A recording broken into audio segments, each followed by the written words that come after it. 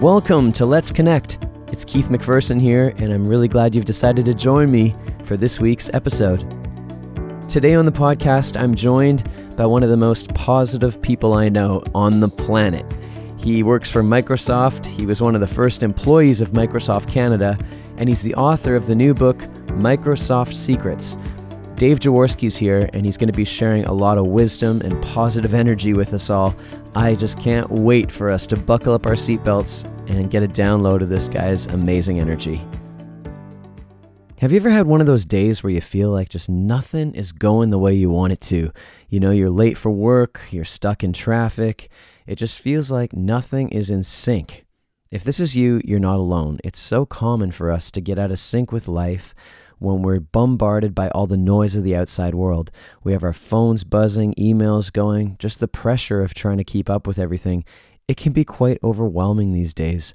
I, in particular, have been trying to put together a list for myself of all the things that I can do in those moments when I feel like I've just kind of lost my way and I'm just feeling a little bit depleted.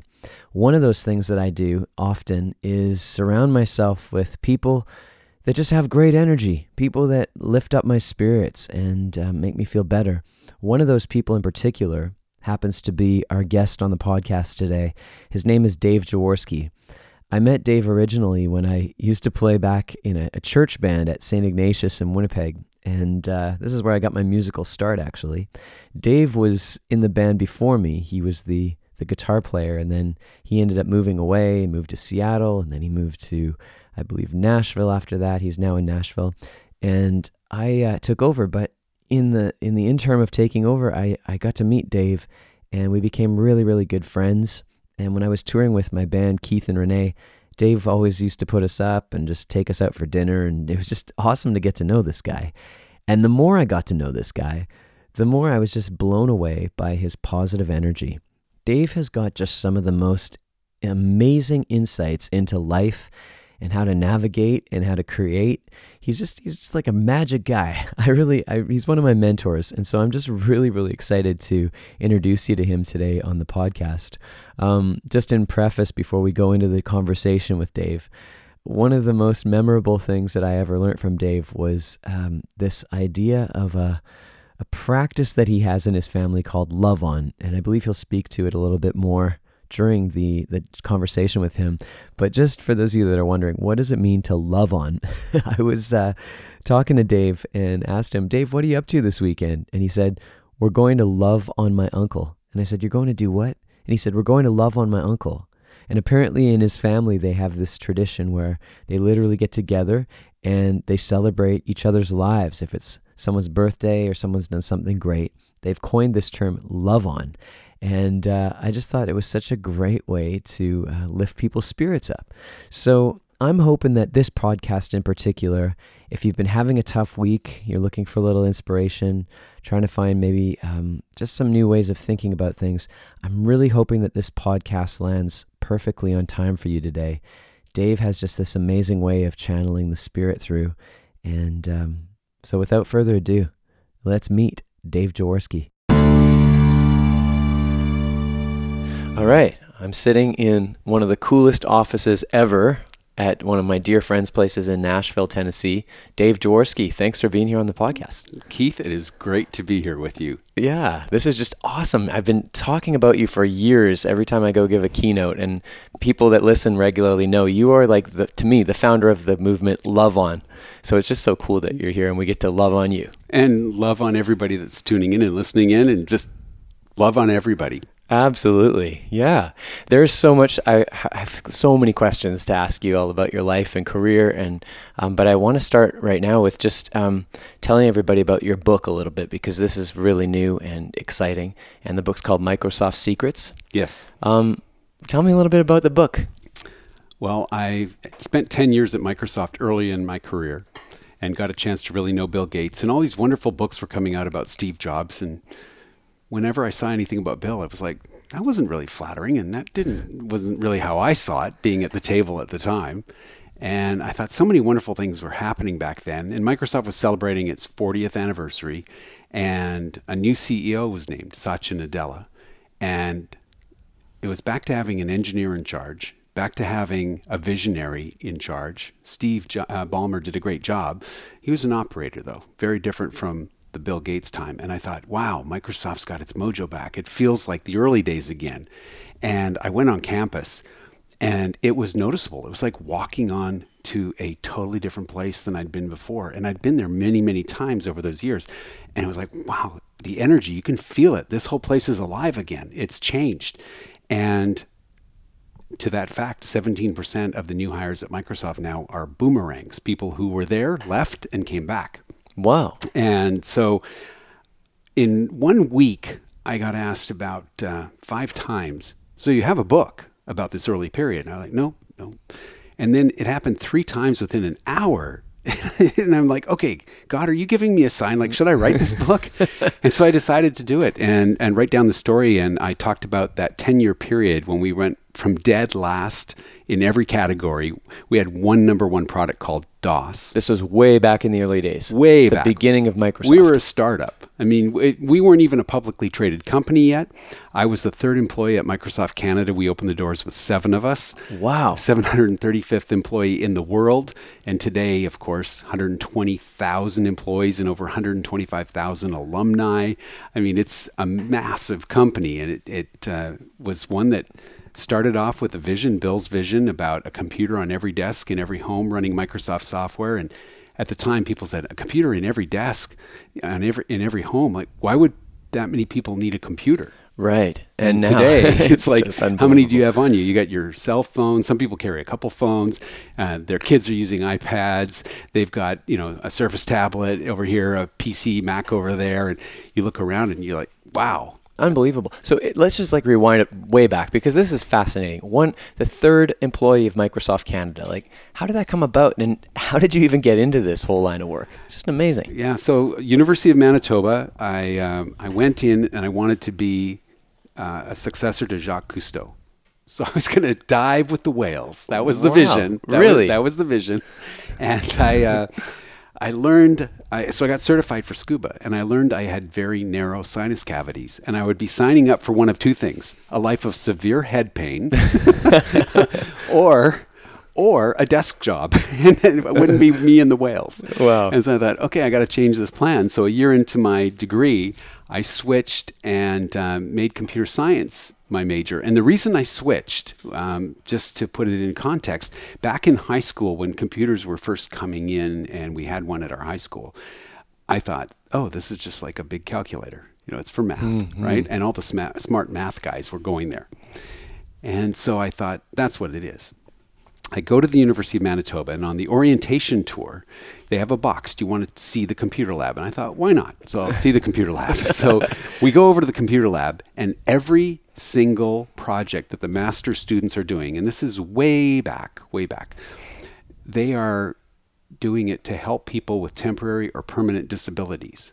And so they're doing research on how people might use a mouth stick to write out sentences on a computer so that even if they're disabled and can't speak, they can still communicate. Wow. And that just hit me like, oh, these things are going to change people's lives. Wow. They're going to make them better. They're going to give capabilities to people to keep them connected. They're going to do so much. I want to be a part of that. Wow. So that's what got me inspired. And run it full circle, come to this past year, we now have people who are walking down the street who are blind, legally blind, and they're able to navigate on their own. They're able to go in their own home and to pick up items and understand what they have, not because it has a tab, some kind of a tag on it, like a Braille tag, but because they can hold their cell phone up to it and it will tell them what it is. Wow. And we have the ability now with eye movement to go and have people, so what they were doing with the mouse stick, they can now do just by tracking your eye movement, and you can communicate. So people who are totally in a wheelchair, totally have no use of their limbs, can just by tracking their eye movement, they can communicate. So this has come full circle. It's real. This technology's come to help us in many ways. And some would argue, not so many ways. We were kind of talking about that a little bit. It's a very interesting time right now. You're taking me all the way back to high school for me when they first introduced I think it was yahoo.com, and we had a computer lab. And I remember thinking, why on earth would I ever want to go in here and study computers? Like, this has no relevance. Yeah. I had the complete opposite experience. And I remember they said, just go on your menu bar and type in yahoo.com. I'm like, this is a bunch of Yahoo. Meanwhile, you're next door in the lab going, this could change the world. Just incredible. I love this. Yeah.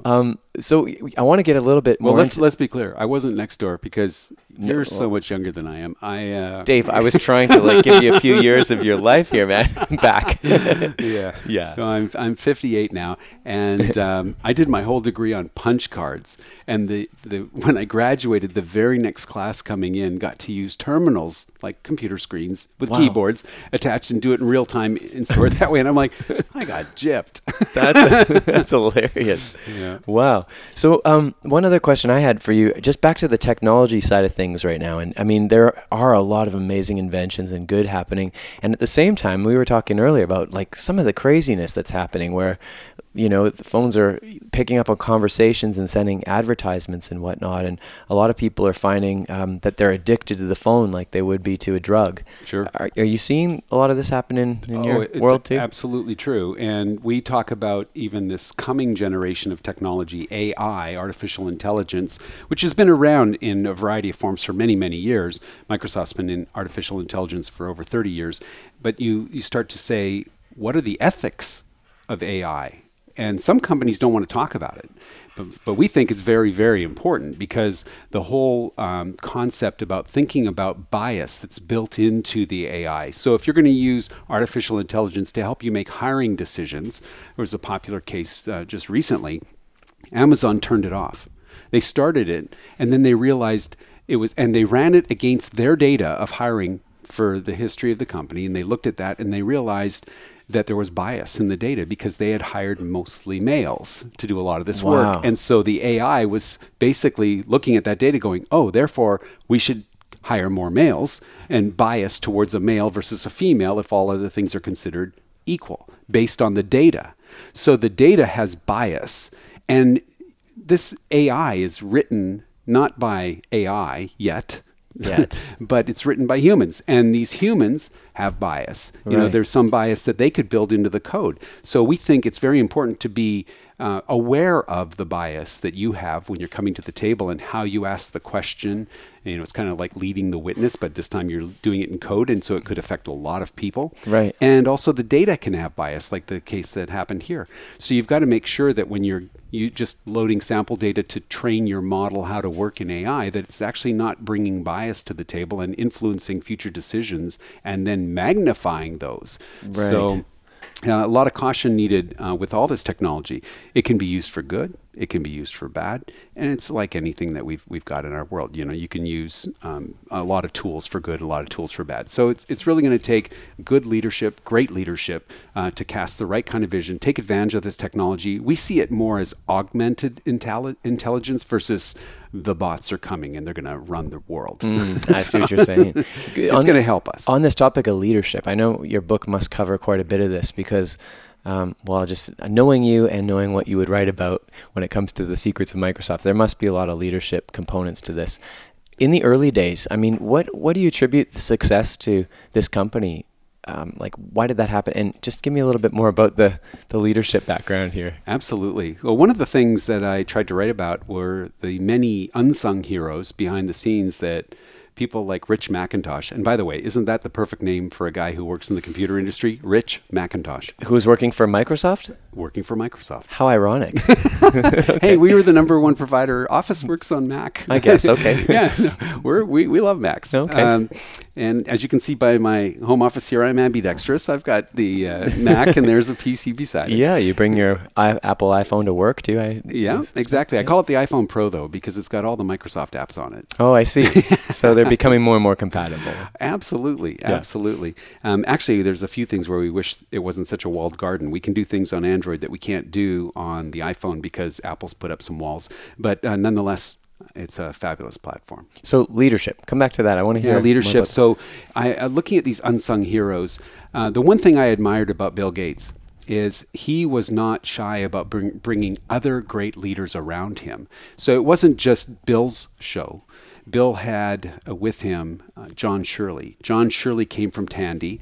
John is one of the smartest people I've ever met. He serves on the board of directors. He actually would have continued to be the president of Microsoft for many more years than he was, but he had a double perforated bleeding ulcer and a very serious health crisis, and so he stepped back from day to day and just be on the board. But these people that Bill surrounded himself with, Frank Gaudette, Scott Oakey, Rich McIntosh, etc., were brilliant people. He wasn't just about, I'm the smartest guy in the room and I need to be the smartest guy in the room. He's like, I want to find other great people, and the idea will be good begets good begets good. It'll become this positive spiral Bill would talk about. Wow. And so he wanted to bring out other great leaders, and he was not shy about having you challenge that. So a great discussion with Bill could end up in those early days with him yelling, "That's the stupidest idea I've ever heard." Really? And what you'd have to do, though, is realize, okay, either he's right, maybe that was a really bad idea, or maybe I haven't done a good job convincing him of my point, or the point that's trying to be made, or maybe the truth is somewhere between us. Did you ever have an experience like this where you'd bring us to the table and you'd say, that is a terrible idea? Yeah, or Really? what are you thinking? And Bill Gates. Sure. To Dave Jaworski. Sure. Unbelievable. Okay. And you'd go through business reviews with Bill back then. And so you'd get a chance, and he would absolutely speak his mind. And the one thing that was so awesome, you'd be starting a presentation, and you're just a few minutes in, and you hear the question comes either from Bill or John, both brilliant. It'd be page 20. And you're like, I'm on page 2. It's over. I've lost control. Wow. And there's a number here. I don't understand this. This doesn't make sense, or whatever it would be. And they're just so fast, very fast minds. But the cool thing about it was, you didn't take it personally. If you really understood what Bill was saying or John was saying, you don't take it personally. What they were saying is, I really want to get to the best answer. I want to get there quickly, but I want to get to the right answer. They weren't about, I have to be right. You could be right. That's totally cool. Right. And it was about getting the right answer. It wasn't about that pride. Was that communicated directly to you guys, or was that just kind of assumed on how they carried themselves?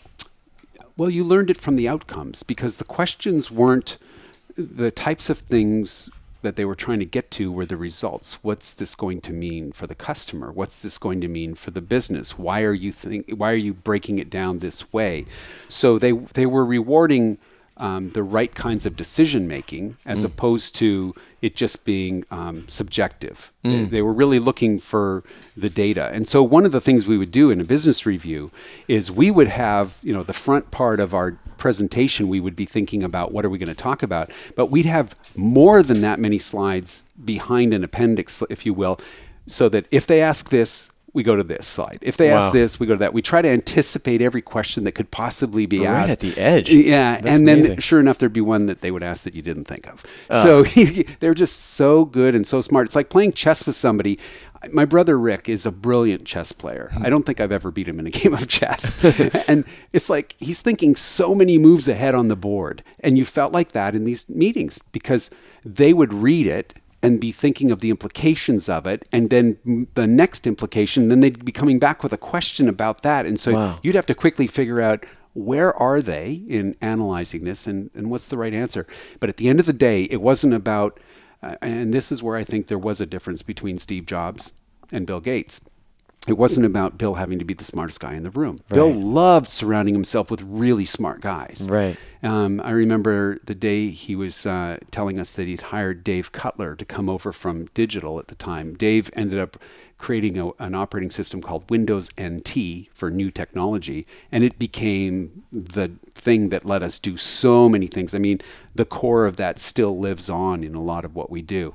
And when Dave was coming over, they were saying, oh, he's a really smart guy. And Bill's like, no, you don't get it. This is like having God join your team. I mean, he was so excited about how bright Dave was and all the innovation that was going to come with this guy. He wasn't challenged by other smart people. He loved that. Wow. I, as you're talking, I'm so intrigued, because the culture of this company sounds like this, from the top down, it's that perspective of everybody's got a gift and the best answer wins, but it's not about me. Right. I'm just curious. I know there's a lot of listeners that are working in cultures where it's the opposite right now. Sure. where people are, the top down is just all control and fear-based and my Sure. way or the highway. How do you shift culture in your perspective Yeah. in that environment? Well, right now it's happening. Our culture became a know-it-all, we're the smartest people in the room kind of culture over many years. And when Satya came in, he was introduced by our Kathleen Hogan, who runs HR now, came out of our consulting practice and is a brilliant lady. And she introduced him to Carol Dweck's Mindset. And Great book. yes, and the readers, if you're not familiar with that book, that's if the listeners want to check that out, that's a great book to check out. And it really moved Satya. And he said, okay, this is what we need to do. We need to change the mindset. We need to go from know-it-alls to learn-it-alls. So when you come into a situation, and if this is one of the lessons I took away from the early days of Microsoft as well, stay curious. Always stay curious. And by the way, that's not just a work tip. That's a tip for your personal life, your relationships. So Susan and I have been married for 36 years now. Yeah. And I went to a consultant, a counselor, just to say, how can I be a better Dave? How can I be a better husband? And this was several years back. And he said, tell me a little bit about Susan. Sarah and I talked, and he said, you're not curious anymore. Really? I said, what do you mean? He said, you're taking her for granted. You think you know her because you've been together so long. You need to get curious again and bring that spark back. And so when Susan loves a particular kind of movie, why does she like that kind of movie? If Susan finds that this one scene moved her more than another, why is that? Why? Wow. And just start to dig into who she is. You don't know the half of her. You've What got a challenge on the Yeah, it was table. beautiful. And that same kind of mindset works at work. If you go in and you say, hey, we're going to a customer. Who's going to know their business better? You coming in from the outside or the customer? Well, of course, the customer is going to know their business better, and they're going to know their need better. You are going to have tools in your toolbox that are going to help them and bring value to them.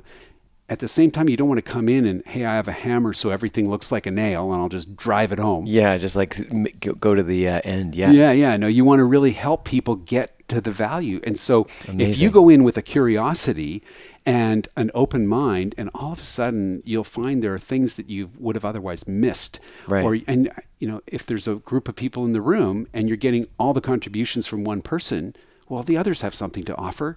How do you draw them in? How do you encourage them to participate?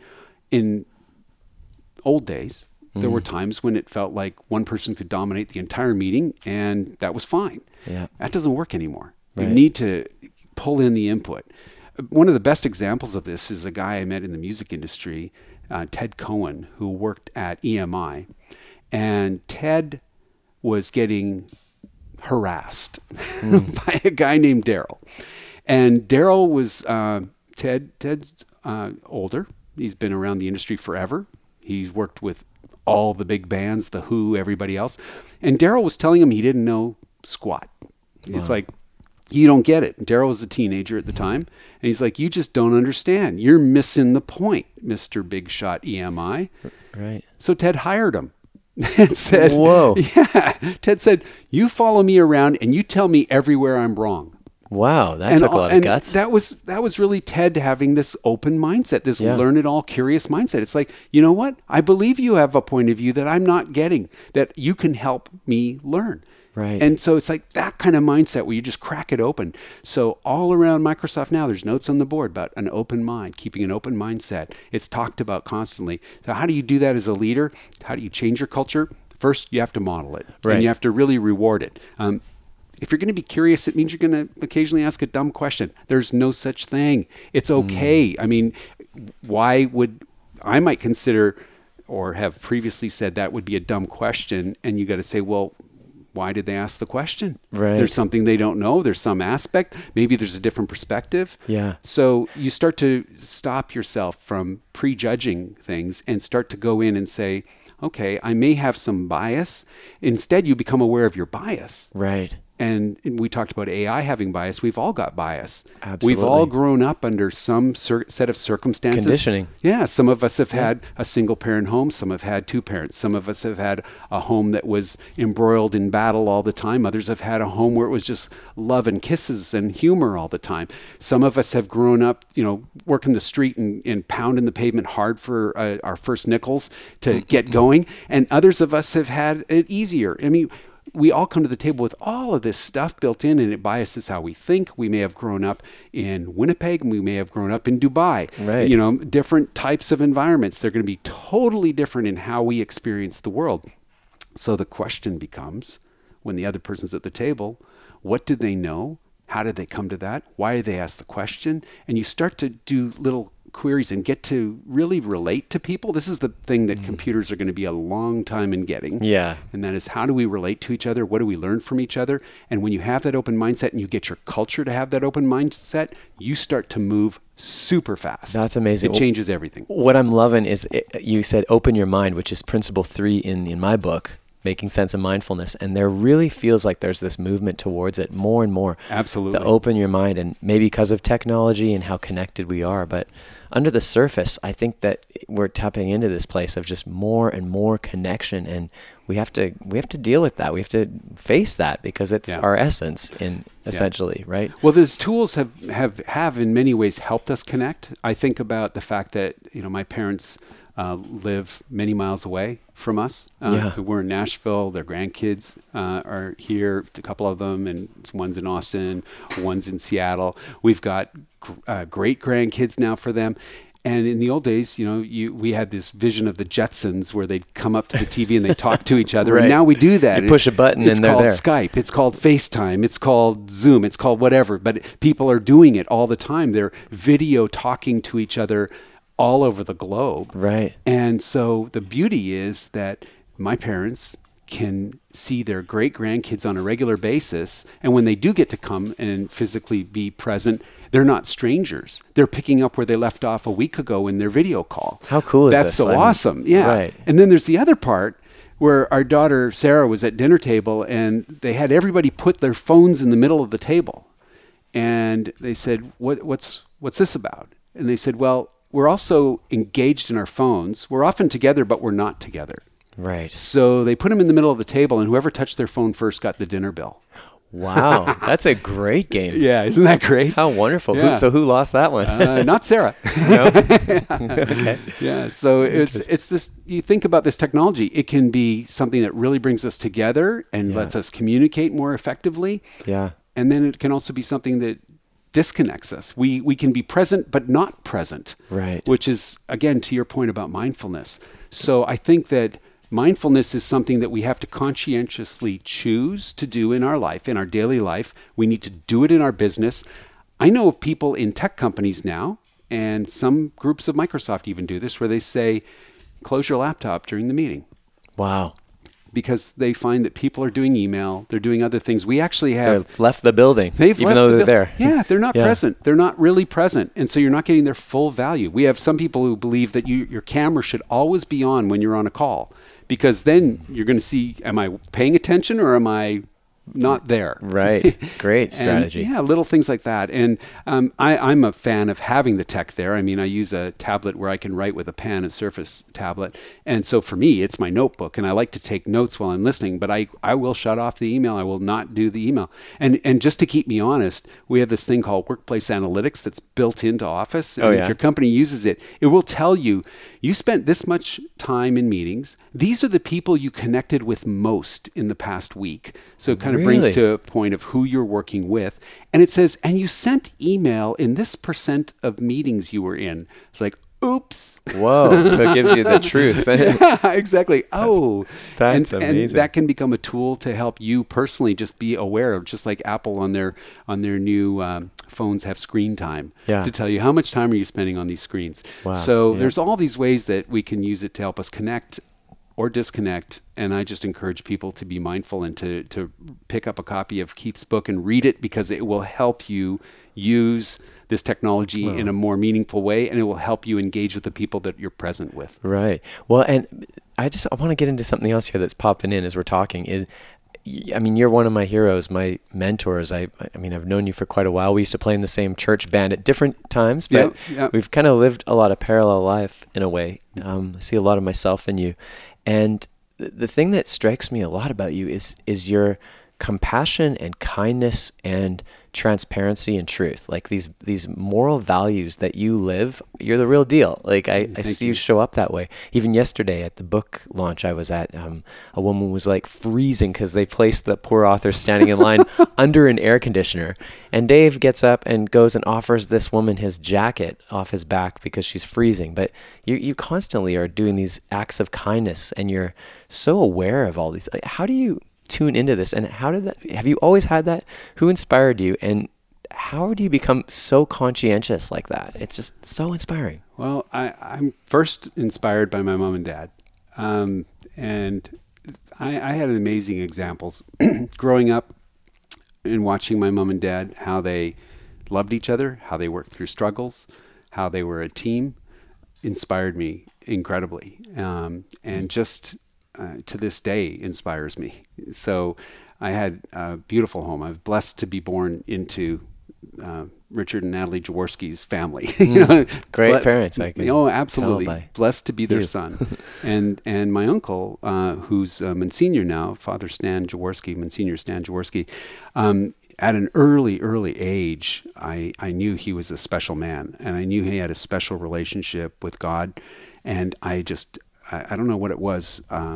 I don't know that it was a thing. It was more when you're in his presence, you just feel it, you know it, you see it. And just watching their examples, my dad opening the door for my mom, my dad being a person of concern and compassion and taking everybody seriously.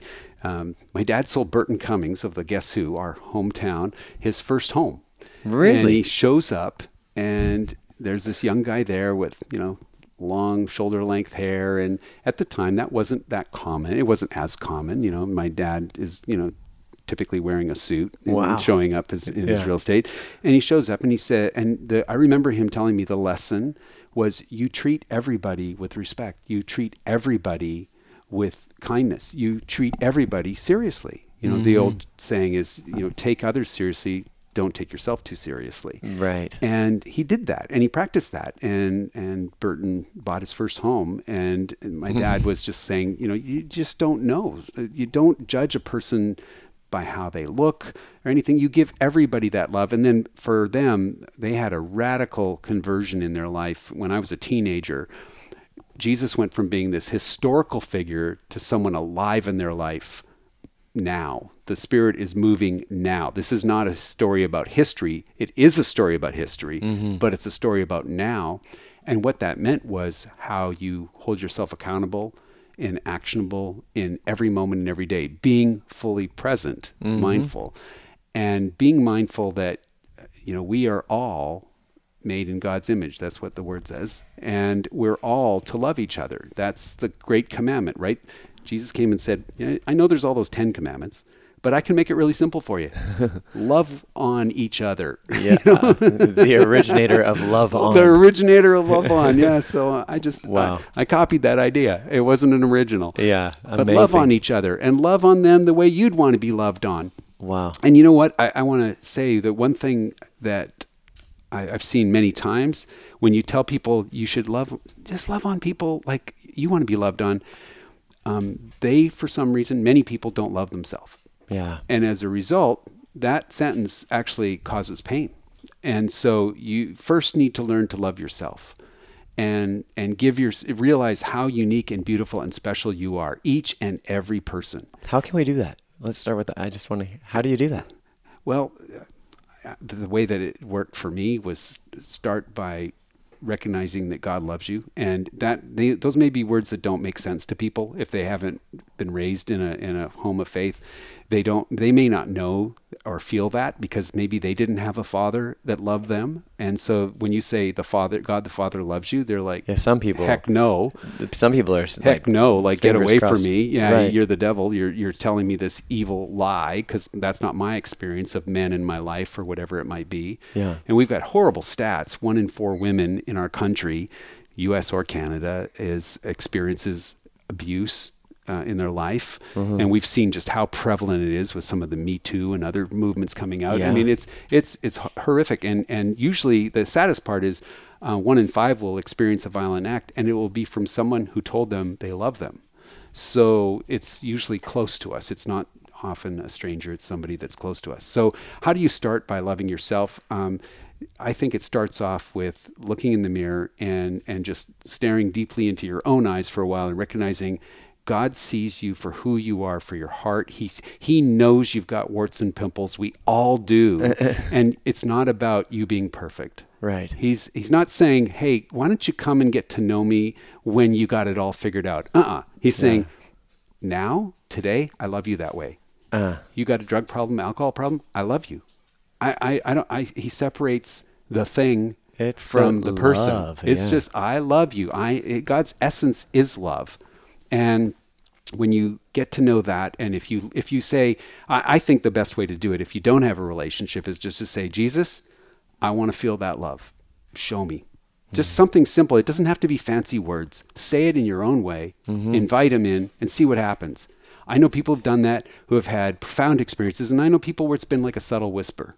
It's almost been, and some people where it doesn't initially feel like something's changed, and then over time they feel it. But my belief, and I've got so many people who have had wonderful stories of this. If you invite him in, he will show up.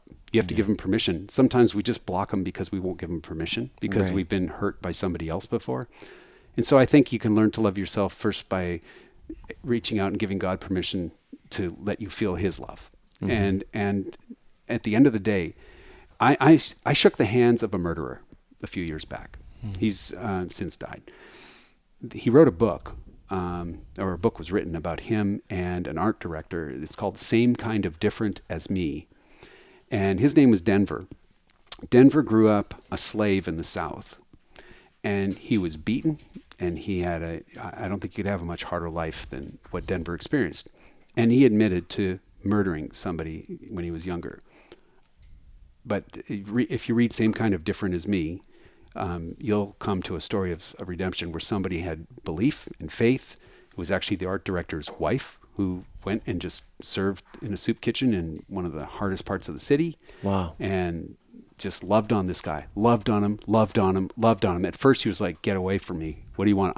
And he put on a very mean exterior to scare people so they would stay away from him because he didn't want anybody close to him. Wow. And then she broke through that by just loving on him. And he became a guy who got to love on people and just share what had happened in his life. I mean, I get chills even saying it. He was amazing. So there's so many stories like that. I just say, give God a chance. Give yourself a chance. Forgive yourself. That's another big part of it. Yeah. Forget it. The past is the past. Yeah. You got today. It's happened. It's done. It's over. Yeah. It doesn't matter. Today is today. And it sounds trite. You've heard the saying about, hey, the future, you can't see it, but it's the present is the true gift. The present. Right now. Play on the word of the present. Yeah. But the bottom line is that's what it really is. You get to choose every day when you get up. Are you going to look in the mirror and say, you're loved, you're a good person, and you can make this day amazing? Or are you going to beat yourself up for something? Right. Your self-talk is going to help your day turn one way or another. We listen to ourselves more than we talk to others, more than others talk to us. Absolutely. So the first thing you got to do is start talking to yourself well. Yeah. Reprogram those thoughts in your head. Yeah, absolutely. Yeah. Love on yourself. I love that.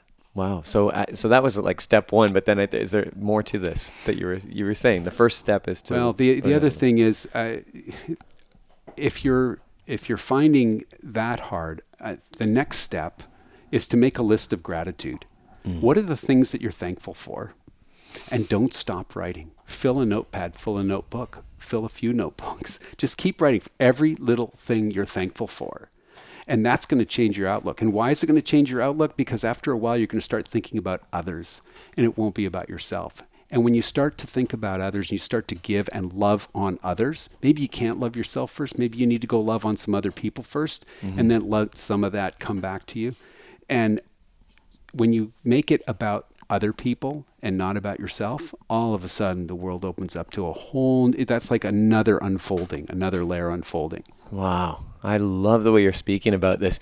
It's also just, I'm thinking about the connection of just love, like is the bind that brings us all together. And it really is. It's too bad that so many people have soiled the word by trying to turn it into something perverse, and it's not. It's the most beautiful thing. Yeah. I mean, there's so much beauty in our world. Right now, we're in the fall season, and the leaves are changing. And if you just step back and be fully present, sometimes we can just drive from A to B and not see anything on the way. Right. You ever find that? You left your place, you arrive, and you're like, I really don't remember anything in between. Right. I wasn't really Where present. was I? Yeah. How did I even get here? Yeah. Exactly. And you drive on autopilot. But we go through autopilot in our life. We miss all the little things that are going on, the little things that are, I call them God winks. There's things that are happening in your day that, a baby smiling, a flower growing, the leaves changing color. I mean, people are going to think I'm a very airy-fairy guy here, but I really mean it. There's so many ways. If you look for those moments of light in your day, you look for those little sparks of joy, you'll find them. Yeah. And that's the next step, is make a decision for joy. Choose joy. And that phrase has more meaning in my life than probably any other phrase. Choose joy. Yeah, and I'll tell you why, if I may. Please, quick this story. is amazing. So my brother Wayne died in 1990. He was married 6 months, and he came down with leukemia, and he died in 46 days from the time he was diagnosed to the time he went home. And I was sitting at St. Boniface Hospital in the parking lot. I was reading a book by a guy named Tim Hansel called Holy Sweat. And Tim was a mountaineer, and he'd suffered a very bad fall. This is a true story that he's writing about himself. And when he fell, he'd injured his back in such a way that he will have pain in his back for the rest of his life. And his message was, in every moment in life, you can choose joy, not happy. Yeah, not forced, like that kind of... No, not happy, like some, but it's a choice. Or you can choose misery. And he said, I choose joy. And I'm sitting there in the parking lot of the St. Boniface Hospital, about to go in and see my brother who's dying. Whoa. And I'm like, okay, Tim, I don't belittle your pain that you've got in your back. This is my brother dying. I love my brother deeply. I'm grieving for his wife, who's 6 months married, newlywed. You don't expect from your newlywed that this is what you're going to be facing. Yeah. You're thinking about the honeymoon period. You're thinking about love, and the world is the best you can ever imagine. And you're watching your spouse die. And my mom and dad, you don't expect to bury your child. Absolutely. So I thought, how can I choose joy in this moment? And I don't mean this to sound like, oh, I'm some great guy because I chose joy. That's not it at all. It was like, I want to love my brother. And the best way I can potentially love him and love Kathy, his wife, and love my mom and dad is to choose joy. So I thought, what does that mean? Whoa. And I thought, it just means I'm going to go love on them. I'm going to love on Kathy and love on my brother and love on my parents and serve them and just do everything I can to bring some light, bring some joy, just to be present, to do anything I can, any little thing. It's amazing. And I learned in that moment that you could choose joy. It didn't have to be misery. We didn't have to take it that route. And from that moment on, I said, I'm going to choose joy in my life. I want to choose joy every day. And there are some days when you don't feel like it. I'm totally. human. Yeah, absolutely, right? Exactly. Yeah. The dog, made a mess of the carpet or something. You're like, Well, currently he's chewing up a dog bone in the corner, if you're wondering what the noise the sound effect in the background. How do we love on that right now? Exactly. How Well, can you not? But Exactly. Yeah. But there are days when you don't feel like it. Hey, we're all human. That's right. But you can, again, it's not choosing happy. It's choosing joy. And there's a difference between, just think of the alternative, joy or misery. Which would you choose? Right. Some people choose to be miserable.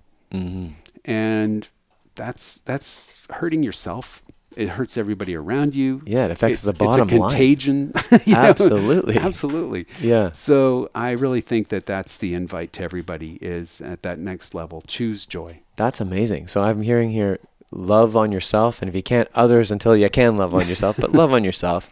Gratitude is huge. Gratitude. Fill up those pages, and then choose joy as opposed to misery. Like these are amazing practices and practice must be the key word here, because it's not about being perfect. It's like, it's coming to these foundational values and principles, I'm suspecting, to really integrate it into your life. And as a result, I can attest, I've seen Dave's life. It just, like, your life seems to just flow. Like, even in the moments where I've seen you in sort of a dip where you're like, I don't even know where I'm going to be working next or what's going to happen.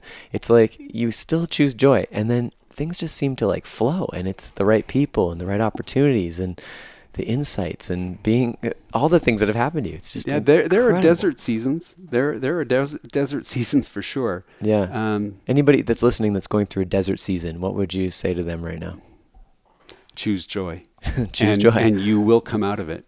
There is going to be. This may be a very dark time. May be a very lonely time. Yeah.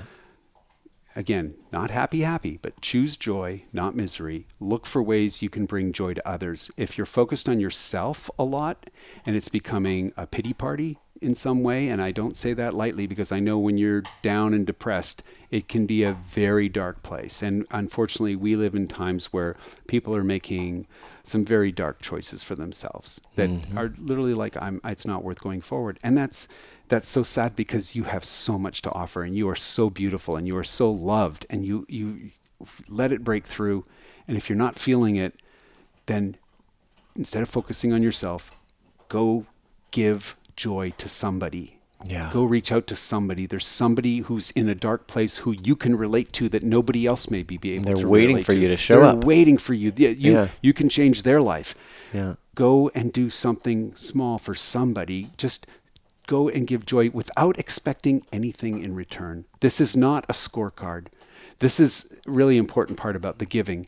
It's never about, I'm going to give so I can get in return. That's not it. The Go Giver is a book that Bob, and I'm blanking on Bob's name right now, but maybe we can provide that in the notes for people. Go Giver. I love that. Yeah, the Go Giver. And the idea is, we talk about go-getters, and people who are like the go-getter. But if you're a go-giver and you give without expecting in return, watch your life get amazing. I mean, really amazing. And why is that? I believe that's part of God's math. It's I like that. It's if you can't. They say you can't outgive God, and I believe that. I believe that God has God. If God is truly love, then He really wants what's best for us. And I know that in times, I'll be very candid. When my brother was dying, my parents, who have lived a life of service after they got smitten by the Spirit, they were giving everything they could for God. And then here they're watching their son die, and they're like, what? Wow. Why us? Why would this happen? And you start to question, and it's hard. And my mom had asked that question out loud and heard back, like literally in her spirit, heard back, what is your role? And she said, as mother, my role is to bring my children to you. And she heard, well done. Wow. And that snapped it for her. That was what brought her peace. And I think when you are in a dark place, when you're in a lonely place, get outside yourself, give even if you don't feel like giving. And it can start that positive spiral that Bill talked about earlier. Yeah. Those positive spirals happen in all parts of our life if we get outside of ourselves. And it may take several acts. It may take a while. And it doesn't mean that the desert season might not last a long time. And many people have had long deserts. Yeah. But I just encourage you to reach outside yourself. Wow. I am blown away. I could talk to you for hours about all this stuff. I want to come back because we're getting close to the end of the podcast here, but your book and where people can contact you.